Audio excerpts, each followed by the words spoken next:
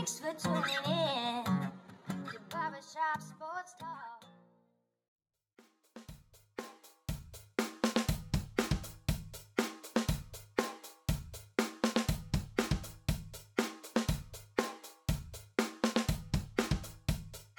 Oh, thank you all for tuning in to the 404th episode of Barbershop Sports Talk with me, your host, Daryl D. Lane. As always, wherever you are, however you may be listening, I want to thank you for making me and this show part of your day, whether it be via Spotify, iTunes, Stitcher, Apple Podcasts, Google Podcasts, iHeartRadio, SoundCloud, Pandora, Elevation Sports Radio in Denver, whichever podcasting app or platform you may be listening to me via.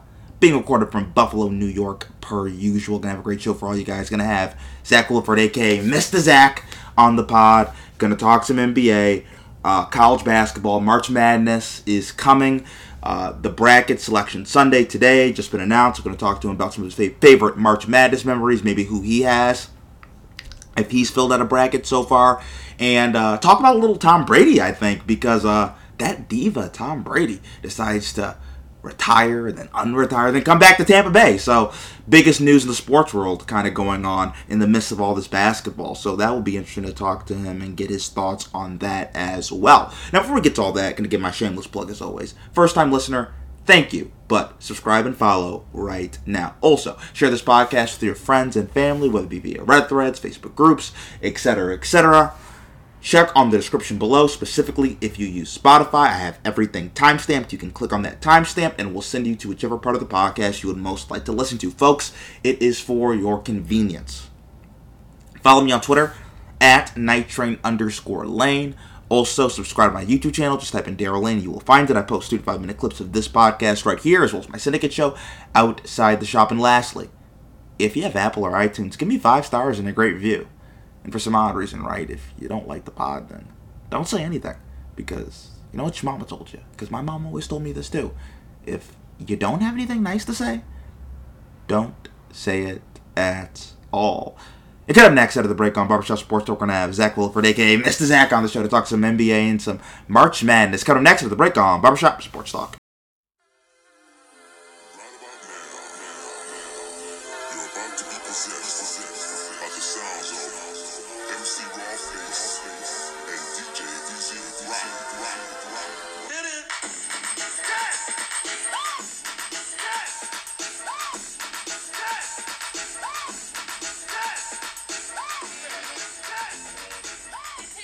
Oh, we're back with Barbershop Sports Talk, and we have Zach Williford, a.k.a. Mr. Zach, with us. How you doing, man? I'm okay. How about yourself? I am doing absolutely fantastic. So first, I have to ask you this. Biggest news in the sports world. Tom Brady announces he's unretiring. What were your thoughts when you heard that?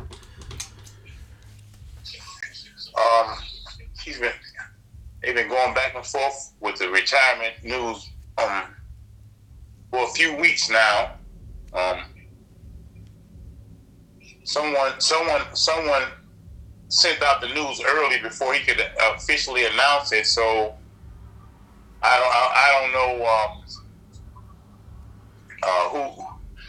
who reported. Some NFL announcers, I think Schefter and those guys, but he never for sure said it. And he wrote some little letters. I don't know. I don't know about retirement and older athletes in retirement. I've been watching boxers and quarterbacks battle with retirement for years as far as sports, and unfortunately, a lot of them end up getting hurt or going out on their back or getting knocked out. I mean, Brady was still at top. He was still at the top of his game as far as accuracy. I don't know about arm strength, but his accuracy was fine, and he still can read the defense. His mobility is shot though, so someone will get him. Do you think this will be his last year, actually? I don't know. Yeah, I mean, his goal was age 45. And how old is he now? 44, I believe. Okay, well, he's almost there.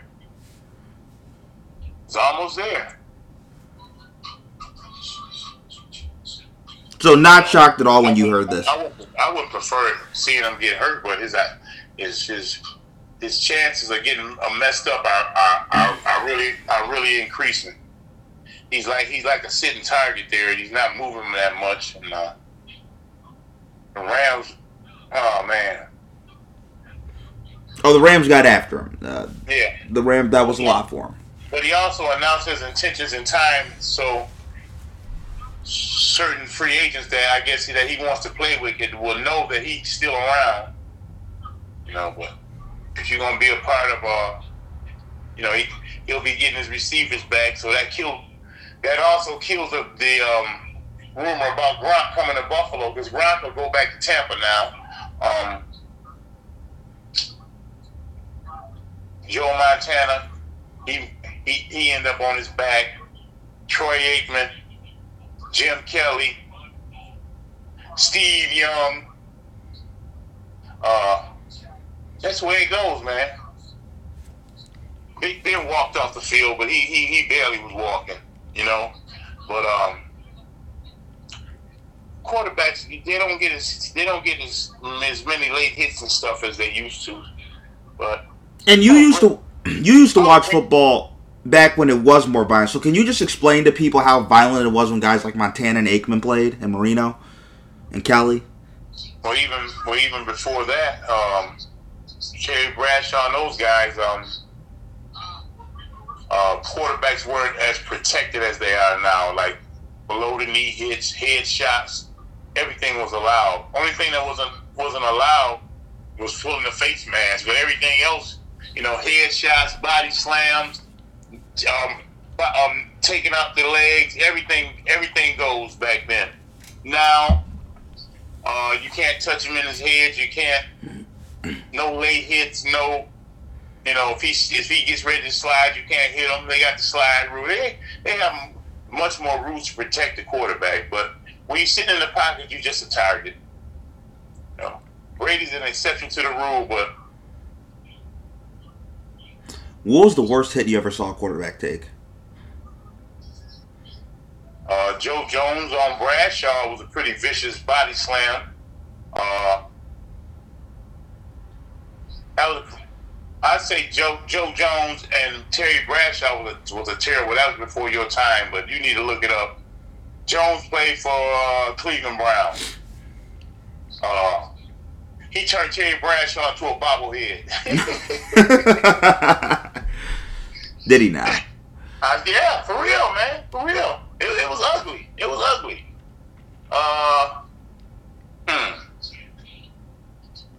Quarterback hits. Well, I seen Bruce Smith take out a few quarterbacks. But I'd say that Bradshaw, I'm really going way back with that one. It was like a power drive with his head into the ground. And I've seen a lot of quarterbacks take some shots. Josh Allen took a few shots early, but those were not dirty hits. Those are just in the action of playing the game. Those type of hits. The Joe Theismann hit was terrible. How his leg broke. Oh wow, Dak Prescott was a bad looking hit too. So they really didn't show it. But if I still say Bradshaw, you'd have to look that up for yourself. I wasn't prepared for that question, really. I'm rolling the tape back in my mind. There's been some terrible hits. Oh, Drew Bledsoe got hammered. Too. Mo Lewis hammered Drew Bledsoe. He was running out of bounds. He thought the play was. He thought he had one more step, but he never made it. And Brady came on the field and he never left. The hit that skyrocketed Brady's career was one of the hardest hits I've seen a quarterback take. They're the one to Bledsoe. Opened the door for Tom Brady. Yeah. When did you start to notice that the game was changing and quarterbacks were getting hit less and less? Well, early 2000s. Early 2000s. I think some guy took Carson Palmer's legs out. I think that was one of the beginnings of the changing the rules of hitting below the knees on a quarterback. Early 2000s, I say they start lightening up the rules of protecting the quarterback.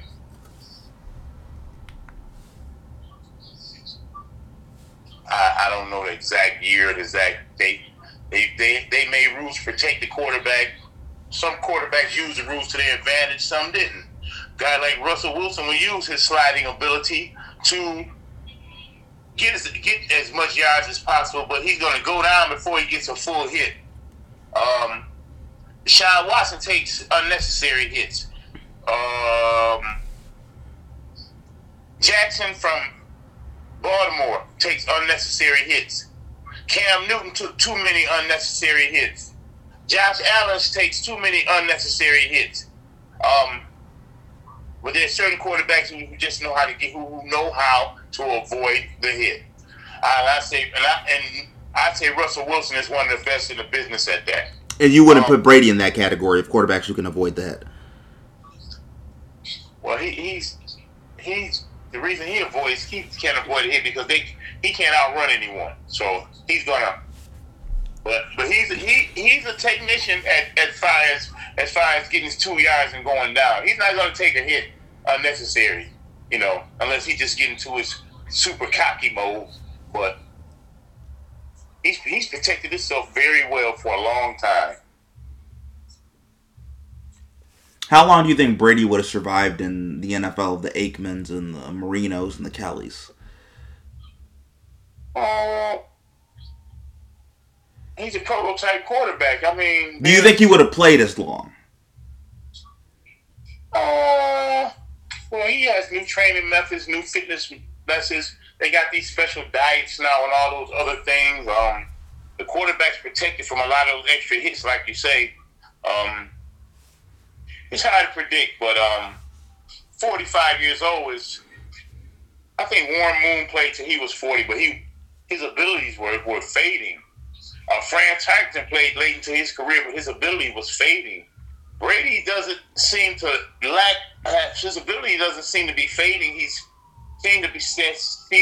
consistently and steady with his game. His accuracy is good. Like I said, his arm strength might not be as strong, but it's hard to tell. It's strong enough. He's a unique individual and an amazing athlete. He will not blow you away with speed or quickness. He's just smart at what he does. He's a professor. I think he's gonna stay too long, just like an old boxer, like Ali, Sugar Ray Leonard, Oscar De La Hoya. Boxers that stayed too long and ended up flat on their ass when their career was over, So be specific when you mean they stay too long for the Muhammad Ali's, the Oscar De La Hoyas, the Sugar Ray Leonards, and how that compares to Brady. Or are you talking about, do you think at the end he's going to be punch drunk? He's going to stay till they have to carry him off the field? Carry him off the field. And I think he'd give the thumbs up and wouldn't even be mad. But he want to go out on his own terms.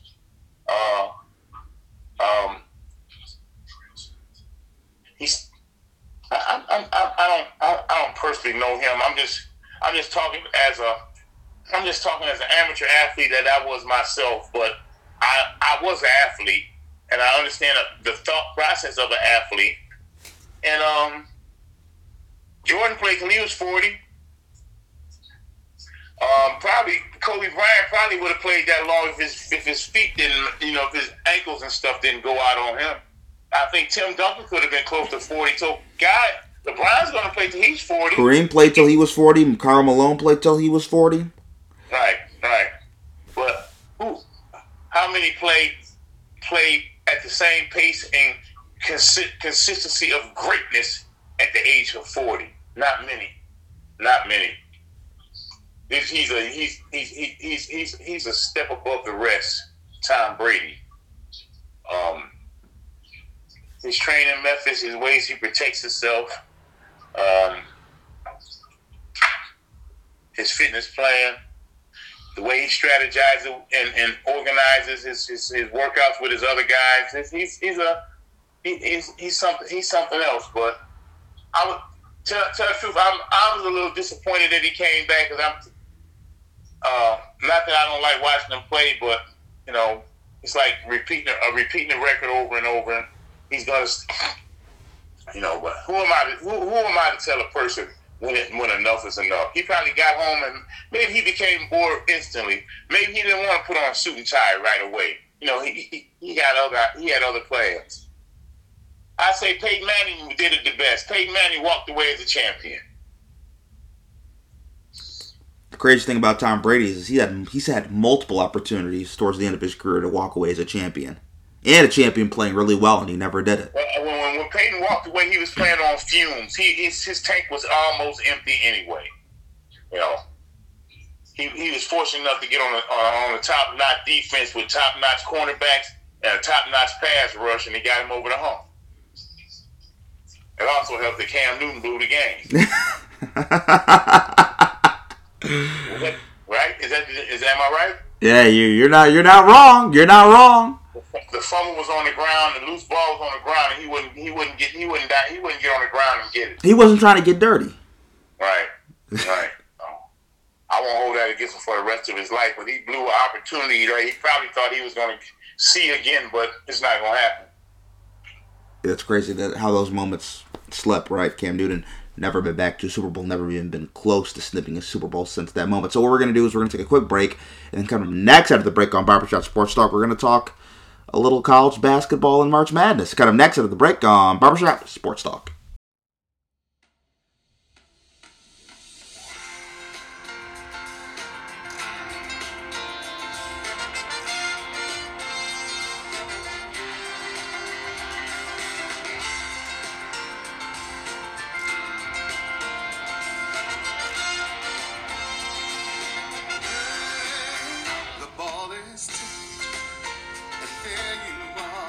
Oh, we're back with Barbershop Sports Talk. We still have Mr. Zach with us. So, Selection Sunday was today. The brackets are out. I just want to know, have you gotten a chance to look at them? Do you have any thoughts about all of it? Well,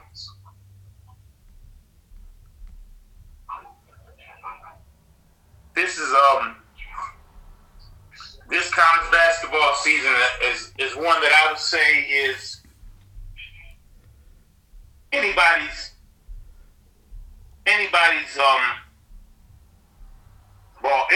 ball game. There's a variety of teams that could come out of this as a winner. I was watching some of the so-called experts today break down the brackets, and I watched for a minute, but I didn't actually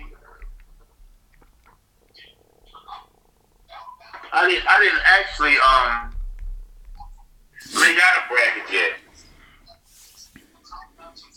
NCAA March Madness brackets are like the number one seed is Gonzaga.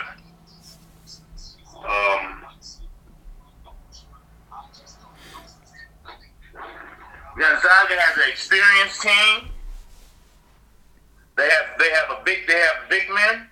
They have decent outside shooting, but the competition that they play during the season is not a top-notch competition. I like Big Ten basketball, Iowa and Purdue, but sometimes they play at a slower pace.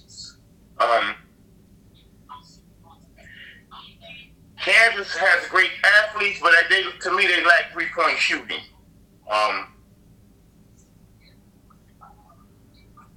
Tennessee is a sleeper. Great coaching, underrated offensive squad, and a solid defensive squad. Texas A&M plays defense, but they're erratic with their shooting. Texas A&M was a snub. I mean Texas Tech. Texas Tech is one of my was a team that I've kept my eye on. Duke, they lack ball handling and outside shooting. Kentucky, they lack outside shooting. This year is going to be a sleeper. A sleeper's going to bring that home this year. So I want to focus on Duke quickly. Obviously, this is Coach K's last run. They lost in the ACC championship game. To get to the Final Four, they're going to have to go through Gonzaga, who is the number 1 seed. What's Duke's path to a championship run? Are you high on Duke, low on Duke? How do they get it done?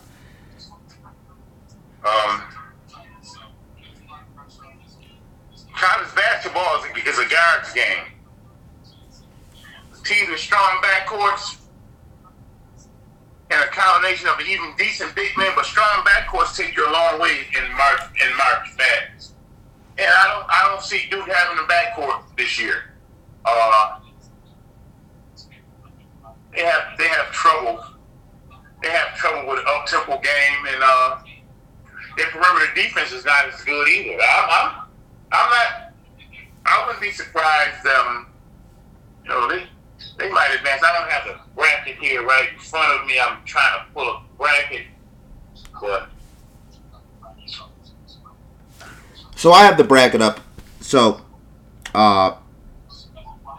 in the West region, it's Gonzaga 1, Duke 2. The 3 is Texas Tech. In the East region, Baylor's the number 1, Kentucky's the 2. UCLA's in there, who made a Final Four run last year. They're the 4. In the 3's Purdue. In the South region, you have Arizona as the 1, Villanova as the 2, Tennessee as the 3. In the Midwest region, you have Kansas as the 1, Auburn as the 2, and you have at the 3 line is Wisconsin. Who's some of the teams that you think are higher seeds that are on upset alert?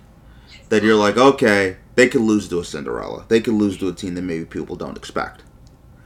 Teams that you think might be a little suspect and fraudulent. Well,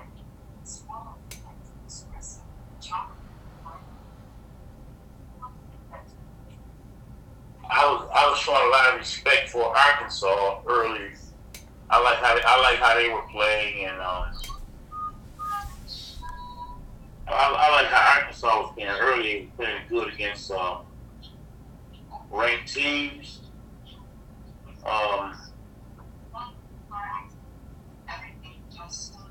Team like Memphis, they ranked high. They were ranked. They started off the season ranked high, but I'm not happy with their guard play either.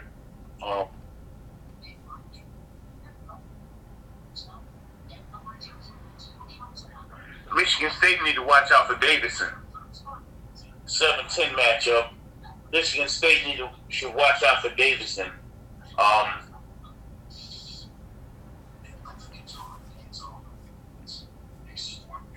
Illinois got a good team, but Chattanooga is underrated.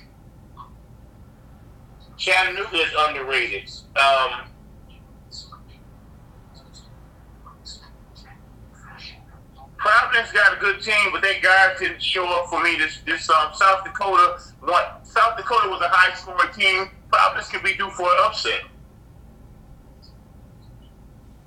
But totally the brackets, the number 1 seeds look kind of powerful.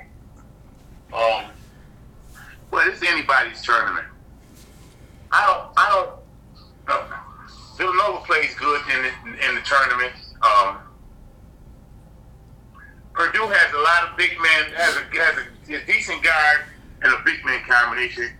Gonzaga has a big man, has powerful post play and a decent forward. Teams, and they have perimeter shooting. They're not as powerful as last year, and I don't think people. I don't think people. Teams like Auburn, they were ranked number one, but that number one wasn't. I wasn't satisfied with their play for being ranked as a number one team. But they have good guard play, and good guard play can get you over the hump in this tournament.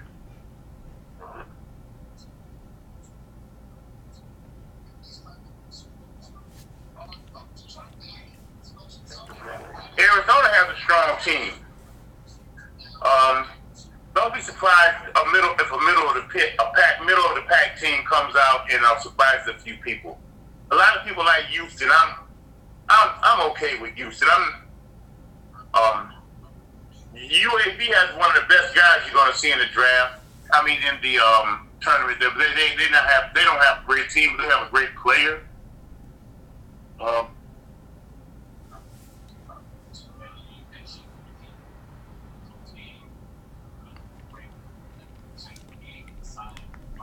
Virginia Tech upset Duke. I don't know what they're going to do in the tournament. They upset Duke, and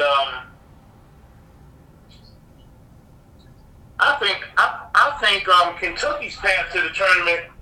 Kentucky's path to the tournament is to Final Four is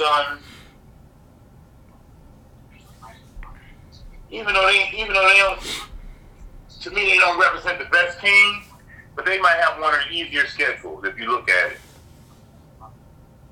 But this thing is one game at a time. You can't look ahead to one game because the team you're looking ahead to, they might even lose the game. So,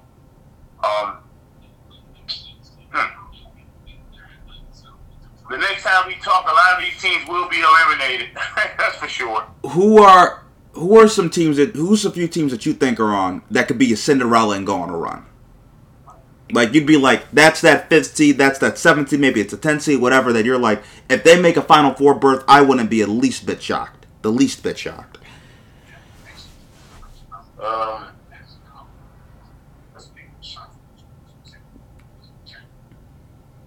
Like a Loyola Chicago, they're back in it. They're at the 10 line. They can mix it up. They're on an upset alert. Loyola Chicago. As Texas Tech is a 3 seed. A lot of people say St. Mary's out could upset a few people.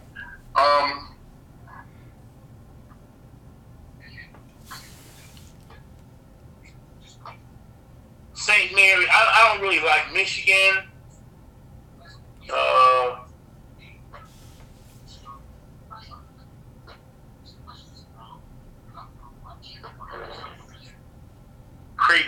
Creighton played good ball, but I don't know how long they can keep up with their consistency. They played good ball, but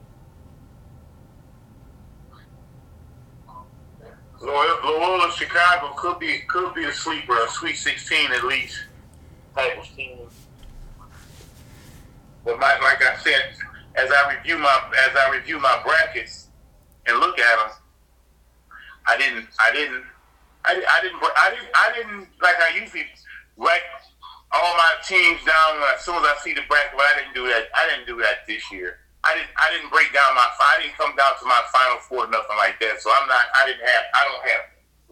don't have my Final Four that I would break down and pick right now.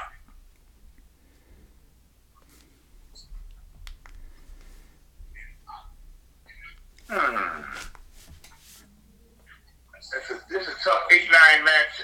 Tough match of Iowa and Richmond. I think that they come here. I actually got tickets to that game. Oh, you're going to that game? Yeah. So I'm kind of looking forward to that.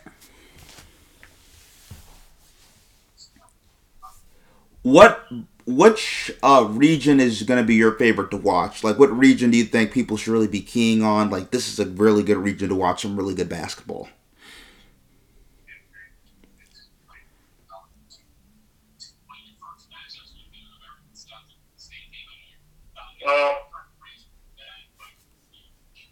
Which region do you think that would be?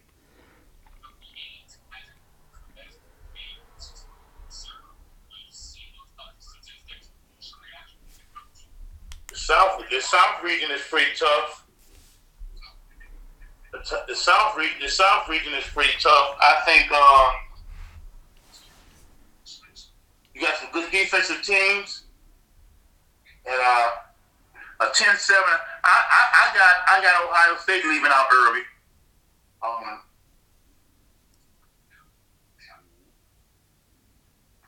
Arizona, Villanova, Tennessee.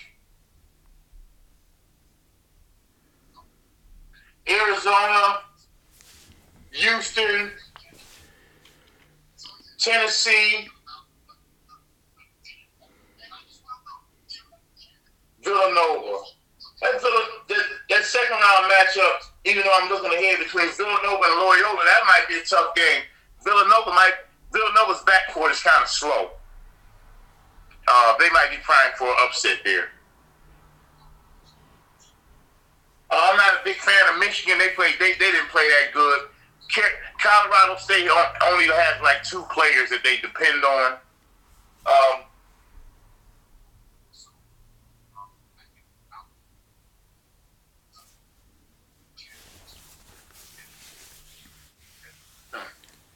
I'm gonna stick with the South. South region in the South. I'm gonna stick with the South. Arizona, 1 seed. The 2 seed, you have Villanova. Loyola Chicago's in there. You have a very game Tennessee team, as you mentioned. Houston was a Final Four team from last year. Michigan was a Final Four team from last year. So some good teams in there, and could definitely be really fun to watch. Let's go to this. Favorite March Madness memories for you? Well, you're talking about you're talking about seriously since 10, 12 years old. You're talking about over 50 years of watching March Madness, and it wasn't. It used to be 48 teams. 64 teams came lately, but in years of watching, you would have to pull out some film and go over each era. Some teams were so dominant in the early eras that you already knew that UCLA was going to win, man. They had Lou Alcindor, who turned into Jabbar. Then they had Bill Walton. I mean, for my childhood era, from the time I'd say, seriously,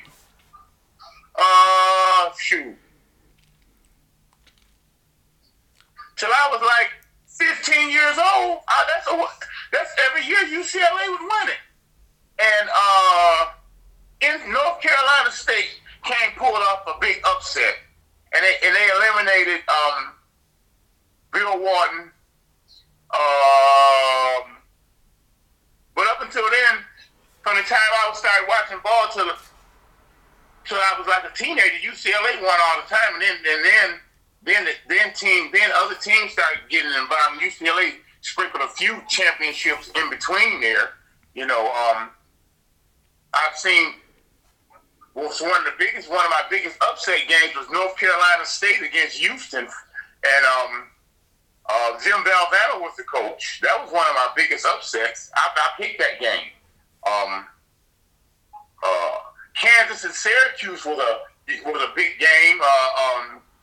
McNamara hit so many threes that game. I was a Syracuse fan. You go down to historical games and where legends was made. Michael Jordan, Georgetown against North Carolina. Patrick Ewing was a freshman, and Michael Jordan was a freshman. James Worthy was a junior, and he was the most valuable player of that tournament. And the most talked about game was Indiana State and Michigan State, Bird against Magic. One of the most controversial games, UNLV against Duke, 91. '91 an awesome game. I think they might have lost by UNLV was undefeated. They lost by 1 point. Larry Johnson didn't take the last shot, man. He choked. The year before, they had beat Duke by 30. They blew Duke out. Bobby Hurley got embarrassed. And this game, Duke got redemption. I actually have seen some great games that I can go back over history. One of my bigger upsets was Connecticut over Duke. Richard Hamilton's Connecticut team, Coach Calhoun's Connecticut team, defeating Duke. That was one of my favorite upset games. But as far as domination of college sports, in my growing up years, it was UCLA. And then you had a variety of champions sprinkled in there. And as I became an adult, Duke became the powerhouse of college basketball. And Coach K became my icon.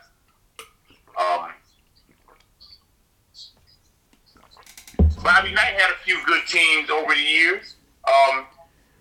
They played a disciplined system, a structured offense. No really one individual dominated. Isaiah Thomas won a title for Indiana, and they beat Syracuse in '87 also. But if I broke it down, the biggest upset was North Carolina State over Houston. The second biggest upset was Villanova over Georgetown, 85, 86, 84, 85 era. One of the biggest upsets in history. Georgetown was an unstoppable machine. Riley Massimino and Villanova slowed the game down to a slow turtle pace, and they pulled out one of the biggest upsets ever. A guy had a once in a lifetime game. I never heard of him again. I think his name was Jensen, but I had to give it to him. He was hot on that night he needed to be, and as you notice, I go back to a lot of older games. I actually witnessed one game, Louisville versus Duke, Purvis Ellison, 1986. I actually witnessed that game, Dallas Reunion Arena. The college atmosphere was always great. The games are always exciting.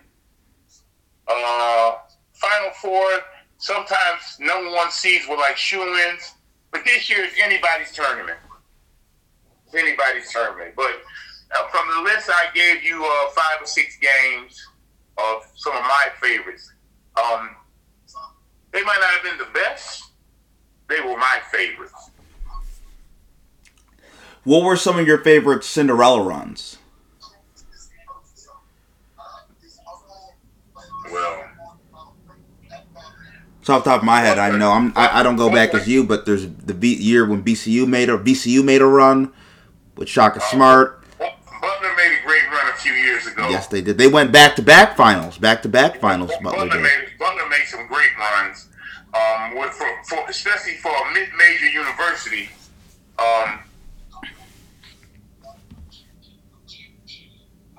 Virginia was a surprise team.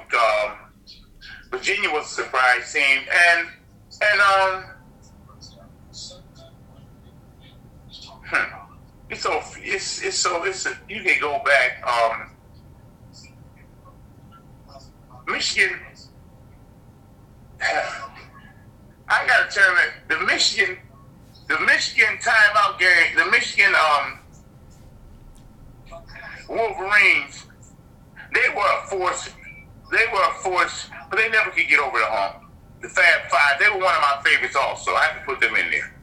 They were one of my favorites also. Oh, with Chris Webber, Jalen Rose, Juwan Howard, and all them? That crew. I can go back in the early North Carolina, Charlotte with Cedric Maxwell. They were a sleeper. They creeped in there and they did a good job. You go back to and review some old history of over basketball.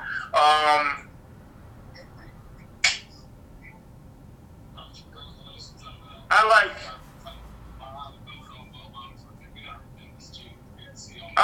like those Jay Wright and his Villanova teams.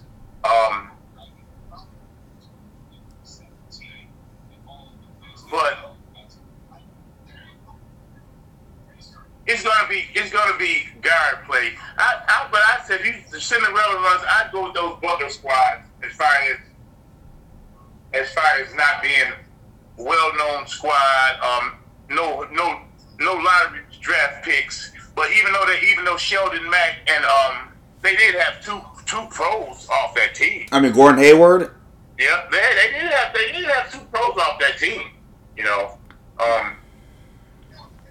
so They had a hell of a coach. and you took the words out of my mouth. And they had a pro coach.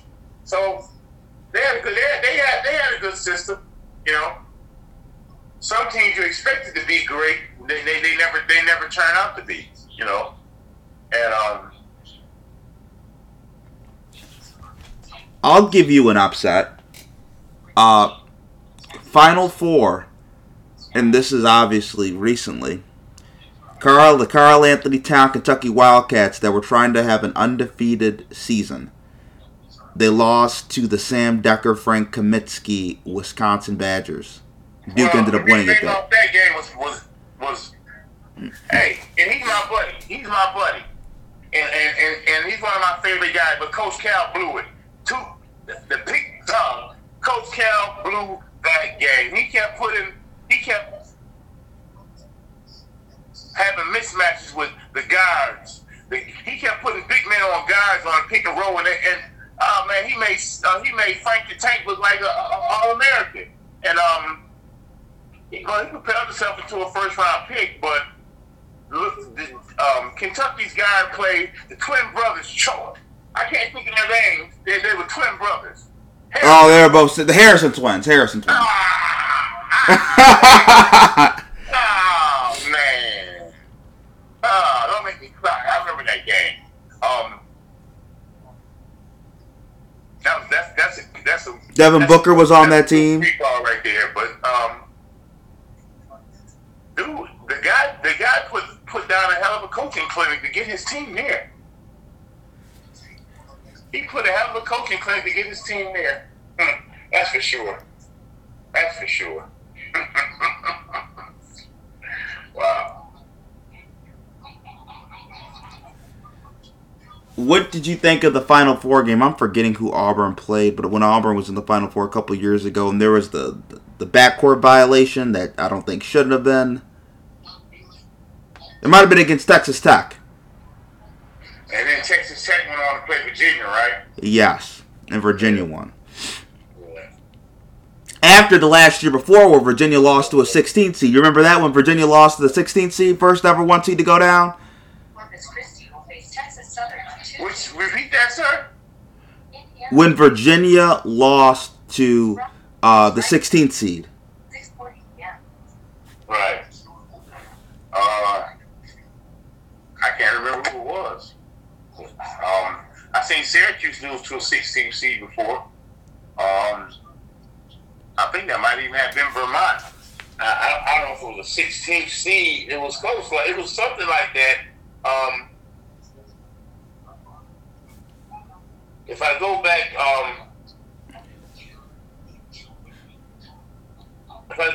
to look at NCAA champion basketball teams, you usually see the same coaches year in, year out. But it's a new generation coming. The coaches like Izzo, Coach K, Jim Boeheim. He's starting to notice that they're fading out, and they were better coaches. They teams were most successful before this one and done came out. Now they don't get to build teams like they used to. Most of the time they bring in a bunch of guys that win the high profile recruits, and they try to win, and then those guys leave after 1 year. So it's a bad college basketball is totally different now. You don't get guys staying for 3 or 4 years. Most of the good guys are gone after 1 year, maybe 2. And can you talk to people who might not understand, who are listening right now, how big college basketball used to be in America? Because it's like how college football is so big. College basketball used to be almost kind of as popular as the NBA. Like, people used to love their college basketball. And it's kind of faded. You know, hype gets back on it for March Madness, of course. But the regular season, people used to love it. Well,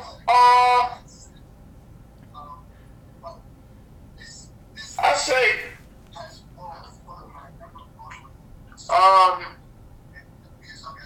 they're changing. A lot of conferences is different now. A lot of old rivalries are gone, like the St. John's, Georgetown, the St. John's, Georgetown, the Syracuse. Syracuse changed to the Atlantic Conference. Maryland left the ACC, went to the Big Ten. I mean, all these conference changes, and a lot of old rivalries aren't the same anymore. And like I say, it's a transition. A lot of new coaches, but it's gonna, as long as they have early outs, they have semi-pro leagues where guys are foregoing college now. There's a lot of controversy with college basketball, but if you go over the years, it is one of the most exciting sports events of the year and every year. To me, this year is kind of a down year because there's no standout talent here, no dominant player.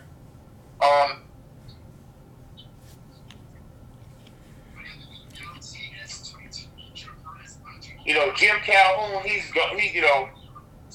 Jim Calhoun, Coach K, Roy Williams, Jim Boeheim, Tom Izzo.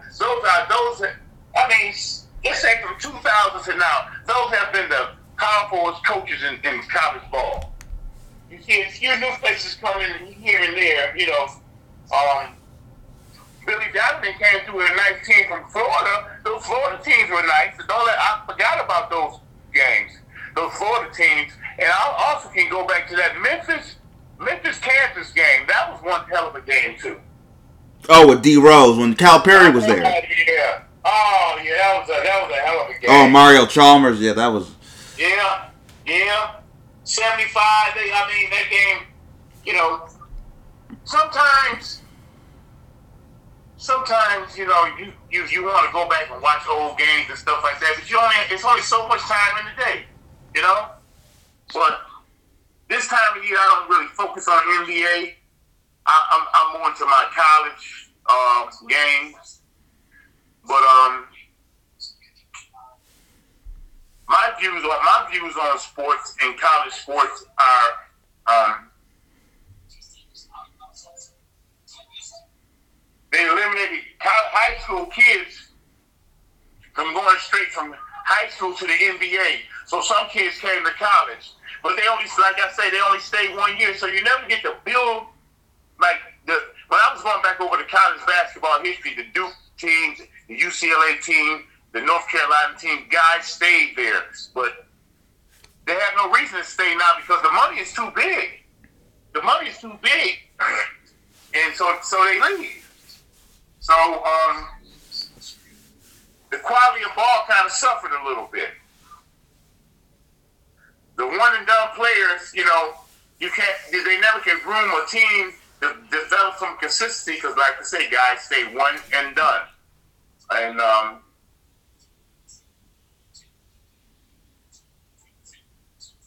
you're gonna always see mostly some of the same teams participating in the final when it gets down to the close games.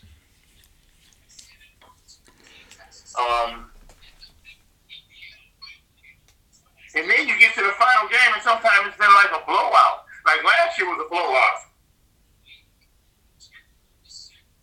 Yeah, when Baylor destroyed Gonzaga. Villanova, Michigan, a couple years ago was a blowout. You know, you get a few blowouts in here, but overall, this year is a toss-up. There was one year in the Final Four with Oklahoma, I think, when Buddy Hield, that game was a blowout.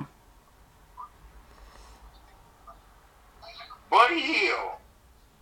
I didn't like that team. I really wasn't crazy about that team anyway. That was... that might have been 15. I can't. Something like that, or it was around that time. Right. Yeah, Buddy Hield was he was a pretty good college, a pretty exciting college, but that was before Trae Young got there. Yes. Yep. Yeah, that was before Trae Young got there. Yeah. So, what we're going to do is we're going to take another break, and then kind of next after the break on Barbershop Sports Talk, we're going to talk a little NBA. Kind of next after the break on Barbershop Sports Talk.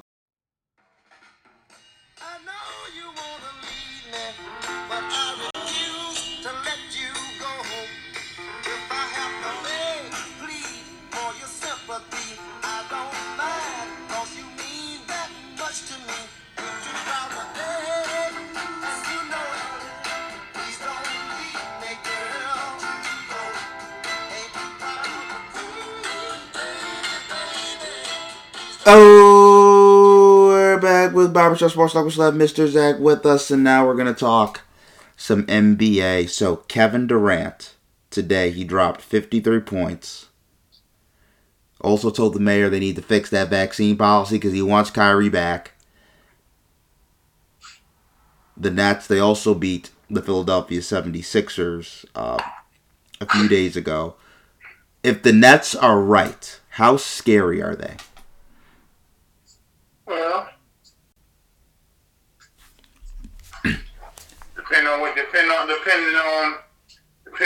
what you it's a dysfunction within the team. I mean, they're Kyrie Irving only played 17 games. I mean, on paper they're a powerhouse. On paper they're a powerhouse. But right now, excuse me. Right now they're in the 8th seed, and with him playing only minimum amount of games, that's going to force them into a early round playoff game against a top team, and a team of that caliber should basically breeze through the first 2 rounds of the playoffs. But that's not how it's going to go. They wore KD down. They wore Kevin Durant down by playing him so many minutes because of the lack of depth on their team, and he just missed another how many games? Another 3 weeks. So they're a team that has a great upside, and they have a great entertainment value. But you say, if the Nets are right, are they scary? If they're right, they're scary, but they're not right.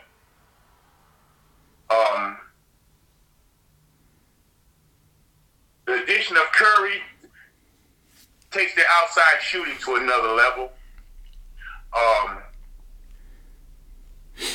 I mean, if I can look forward to next year, but I'm talking about right now, but they also have a great outside shooter that's injured, Harris. And Dragic was a good pickup. He's a good slasher and a good finisher. They have some weapons. I don't know about the total manpower to get from the 8th seed to all the way to the They have no room for error, and if Kyrie only plays home games, they won't go nowhere. Okay, they won't do it.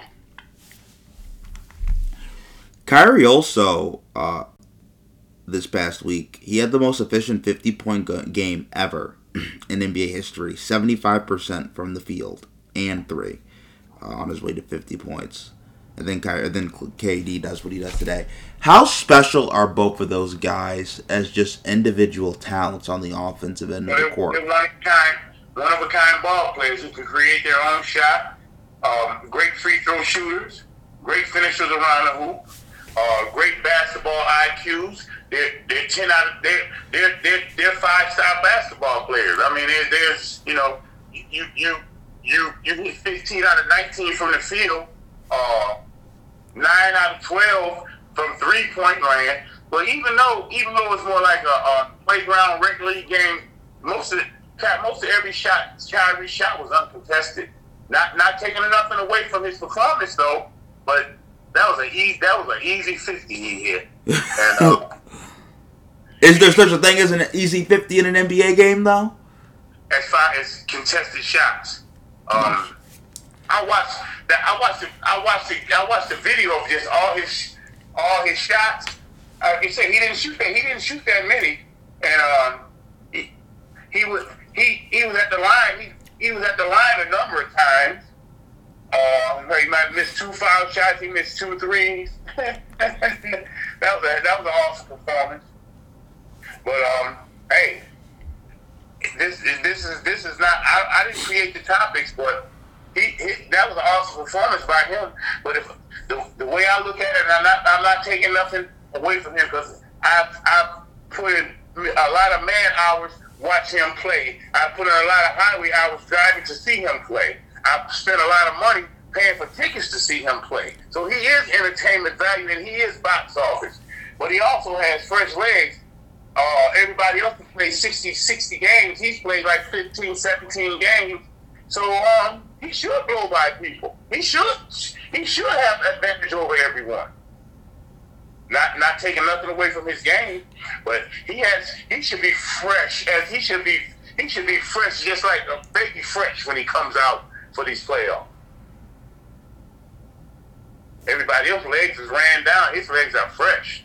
What specifically makes Kyrie's game so special on that end of the court, on the offensive end of the court? Well, his ability to stop on a dime, his ability to change directions, his ability to understand the angles of bank shots and finishing below the rim shots.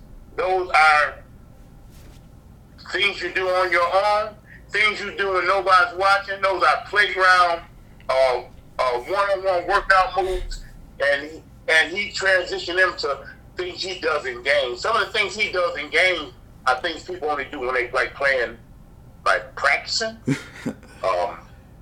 His ability to know the angles of the backboard are special. A great ball handler, a great shooter. The total package. Now he just bring the mental part of his game and just play basketball. Walking away from LeBron James to me was a mistake.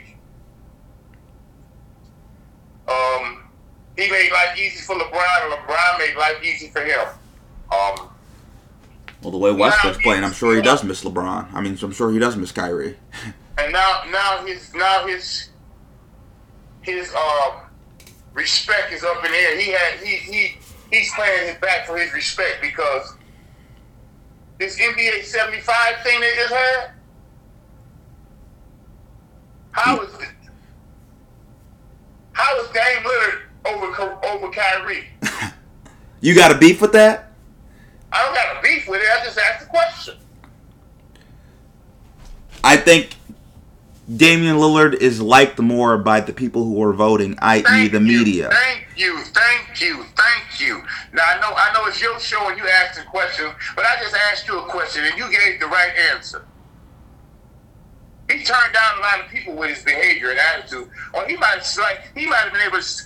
How was Carmelo Anthony in the top over him? Oh, Carmelo Anthony can't touch him as a basketball. I mean, Kyrie's better than half the dudes on the list. I mean, you got people on the list who couldn't dribble. His little quackiness or wackiness or whatever you want to call it. The world is flat and all this other stuff. But when he gets on the court, he's a one-in-a-million talent. And I respect his game to the utmost. But he's showing a selfish side, and it's going to hurt the team. Right now, the playoffs started today.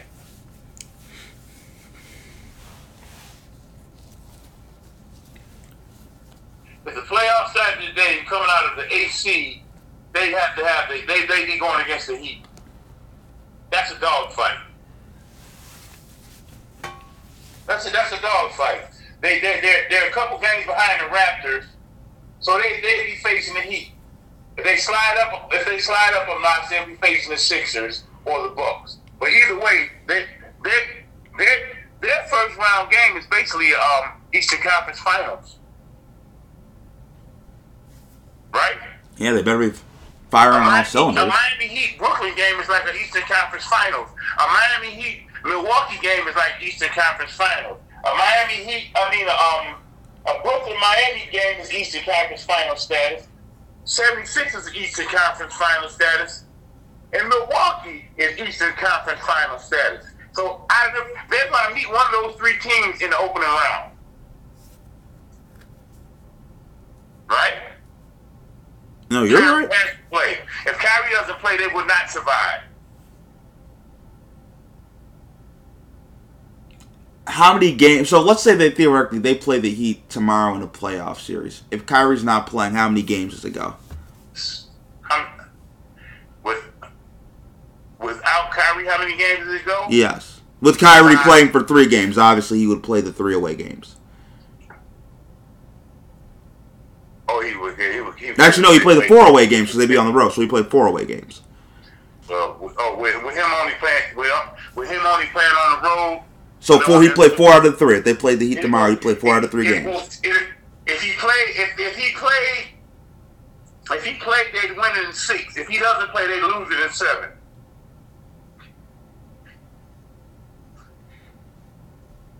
That's a big difference. If he plays, they win it in 6. If he don't play, if he plays, they win it in 6. That's a 2-game swing.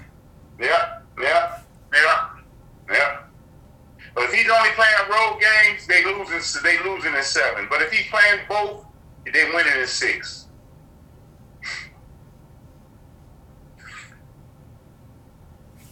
That's interesting. I think they have a better chance against. But if Kyle Lowry's playing to his potential, hey man, because he could go bucket for bucket with most guards. Not as flashy or flamboyant, but at the end of the game, he's gonna have 20. And Jimmy Butler's a dog, and Bam is tough. Spoelstra is a phenomenal coach. And they got the wing shooters. Yes, and they defend. The Heat, they defend. Yeah, they definitely got the wing shooters, man. So. I think the issue is when you get into a playoff scenario, right? Who's the best player on the court, though? It's Kevin Durant. Who's the second best player on the court? It's probably Kyrie, right? Kyrie over Jimmy, right? Second best player on the court is probably Kyrie. Individually, they're individual talent. They're one of a kind. Individual talent. I mean, you ranking the 2 of the top 10 players in the world on the same team. So that's automatic advantage on the offensive end. Kyrie actually played defense against Philly last week, but that's not his strong point.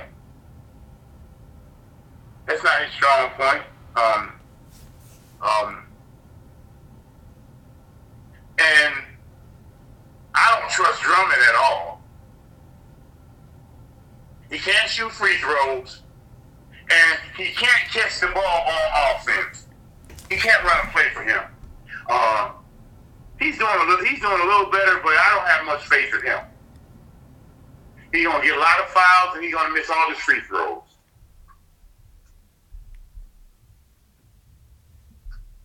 Drummond and Ben Simmons on the court at the same time, that's no offense.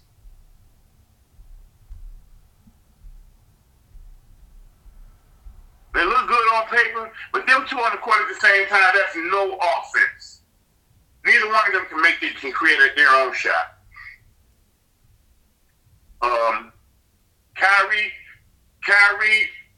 and Durant have to put up 60 a game for them to go all the way. And nothing less.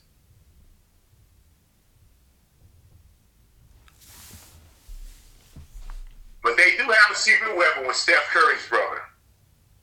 He's an adequate, he's an efficient shooter. He's improving with his ball handling skills. He's a good finisher. And he's an underrated player, underrated defender. So I give him some credit as far as their third offensive weapon in in Brooklyn.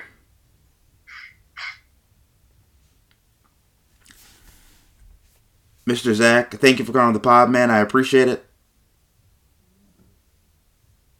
No problem. I'm just warming up to this college basketball tournament. I'll be by the next time we talk. This tournament will be on fire because some of these big dogs are going to be going home early. And once again, I want to thank Mr. Zach for coming on the podcast. I appreciate it. And I want to thank all of you for tuning into this episode, the 404th episode of Barbershop Sports Talk.